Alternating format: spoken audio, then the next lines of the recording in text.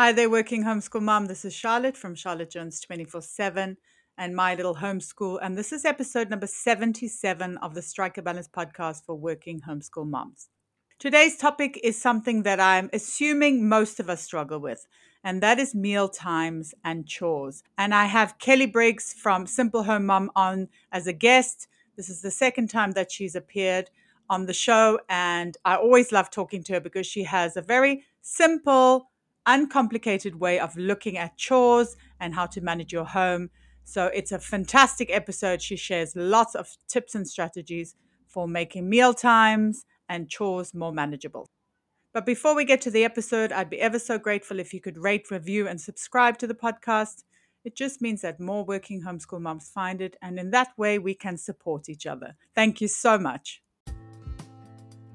Hello and welcome to the Strike a Balance podcast for working homeschool moms. This is Charlotte Jones. I'm a homeschool coach and homeschooling mom of twin boys. I know it can feel really overwhelming to keep all the balls in the air all the time. So each week I chat about tips and strategies for being a happy and thriving working homeschool mom that you can implement in your life too. I also speak to awesome and inspiring women who manage to juggle homeschooling and work successfully and find out what their secrets are. Be sure to check out my time audit and mindset challenge in the show notes and sign up to my newsletter for lots of cool freebies. And if you ever need to chat, please book in a session with me. I'm so excited for you to be here and I hope you'll get so much value out of this episode. So let's get started.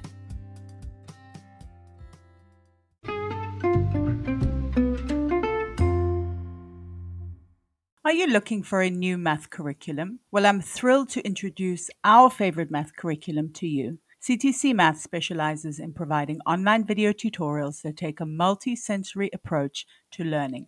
Favorably reviewed in Kathy Duffy's 102 Top Picks and the Old Schoolhouse Crew Review, the lessons are short and concise to help your children break down concepts and appreciate math in a whole new way. The lessons are taught the traditional way and not to a test. Each one of the video tutorials is taught by an internationally acclaimed teacher, Pat Murray, who is renowned for teaching math concepts in a simple, easy to understand way and in only a few minutes at a time. Using a multi-sensory approach means having the combination of effective graphics and animation synchronized with the voice of a friendly teacher together with a practical assessment. This three-pronged attack makes learning so much easier and more effective. Even students who struggled with math are getting fantastic results, and ones who were doing okay before are now doing brilliantly. Visit ctcmath.com today to start your free trial. CTC Maths is generously offering my listeners an amazing special. Go to www.ctcmath.com/MLH to get a half price discount plus a bonus 6 months for free. That's ctcmath.com/MLH.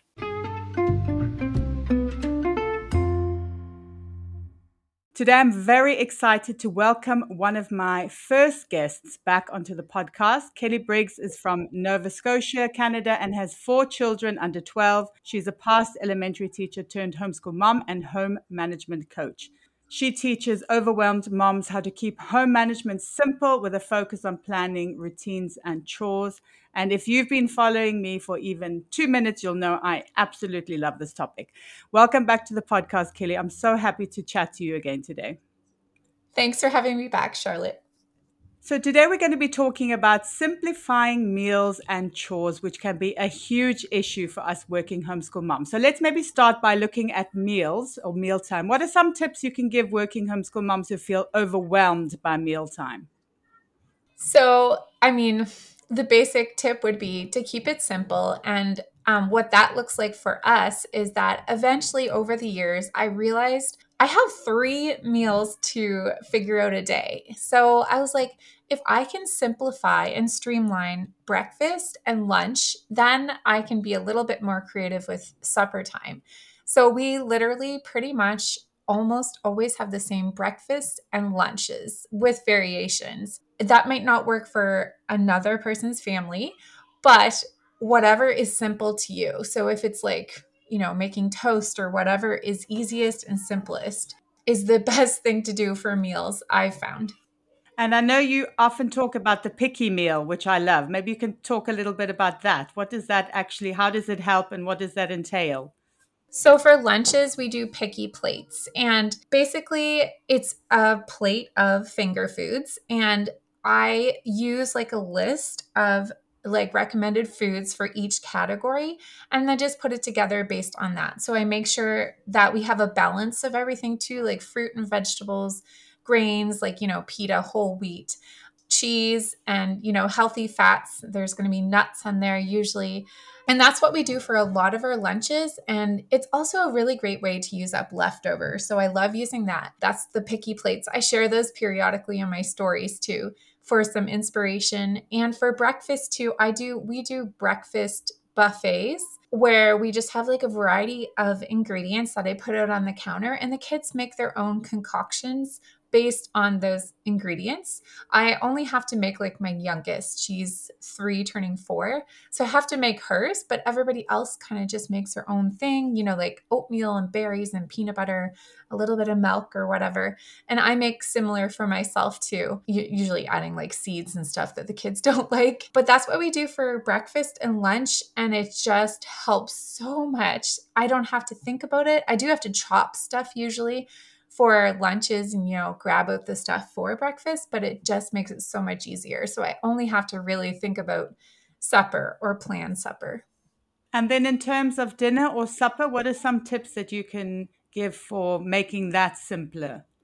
So the biggest tip that I like to share is like themes. Theme nights really seem to help people. That's a great place to start because then you can kind of like base your meals around that. And it also gives you some flexibility. So say if you have like a taco night on Tuesday, a lot of people do taco night.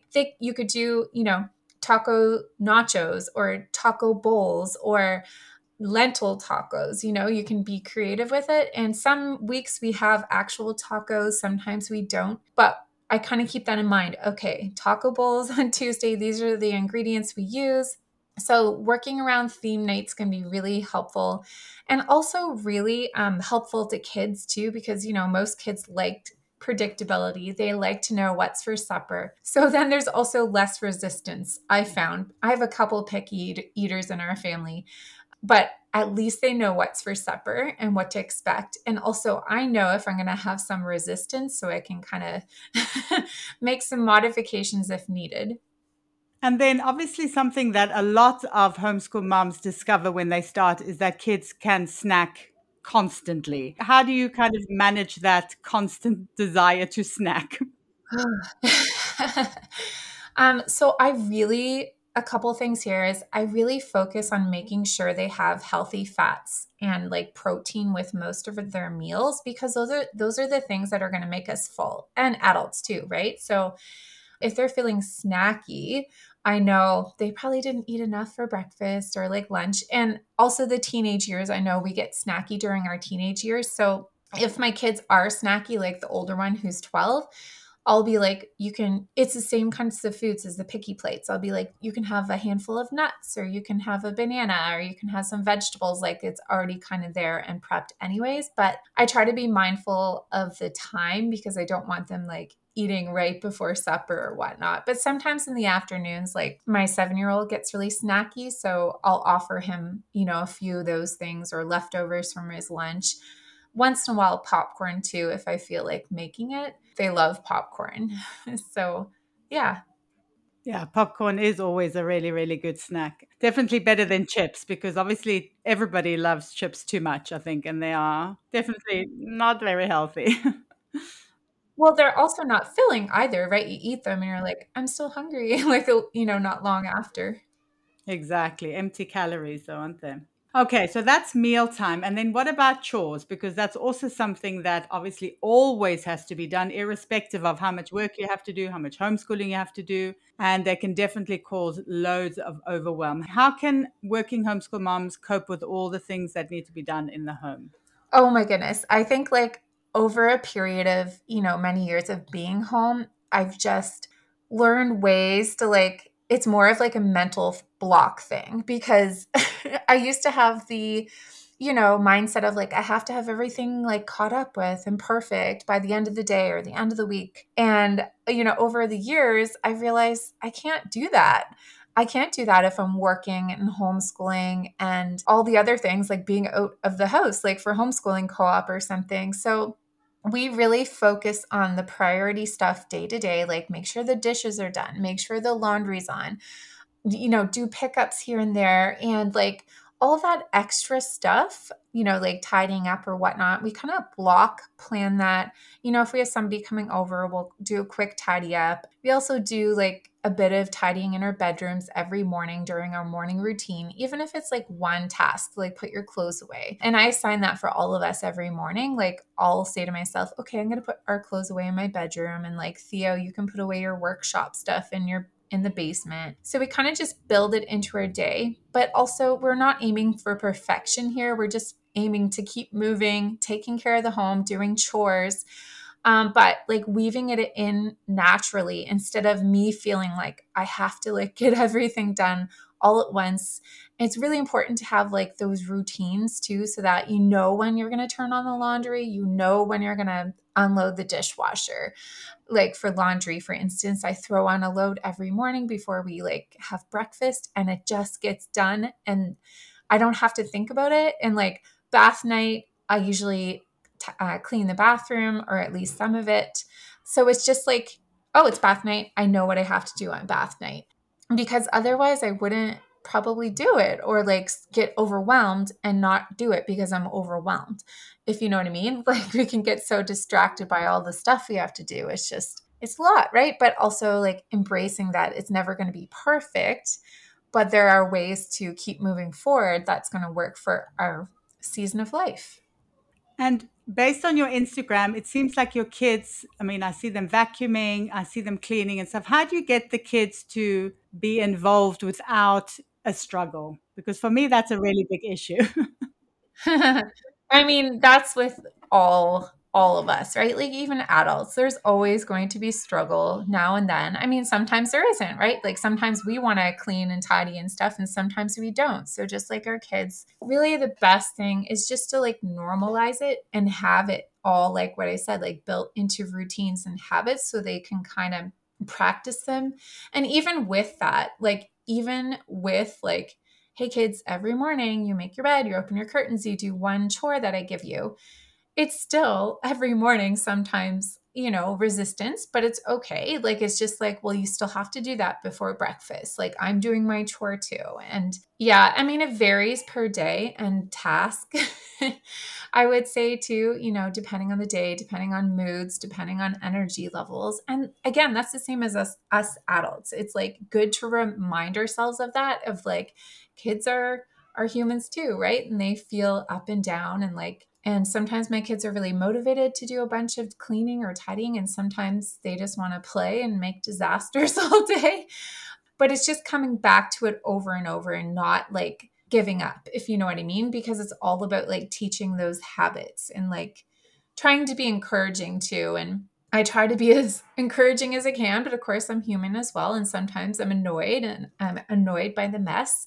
And that's when I have a strategy to keep me sane with the mess is like my go back baskets, like I'll throw stuff in the baskets and like, I'm going to sort this and get the kids to tidy this up at a later date. But for right now, this is helping me keep sane.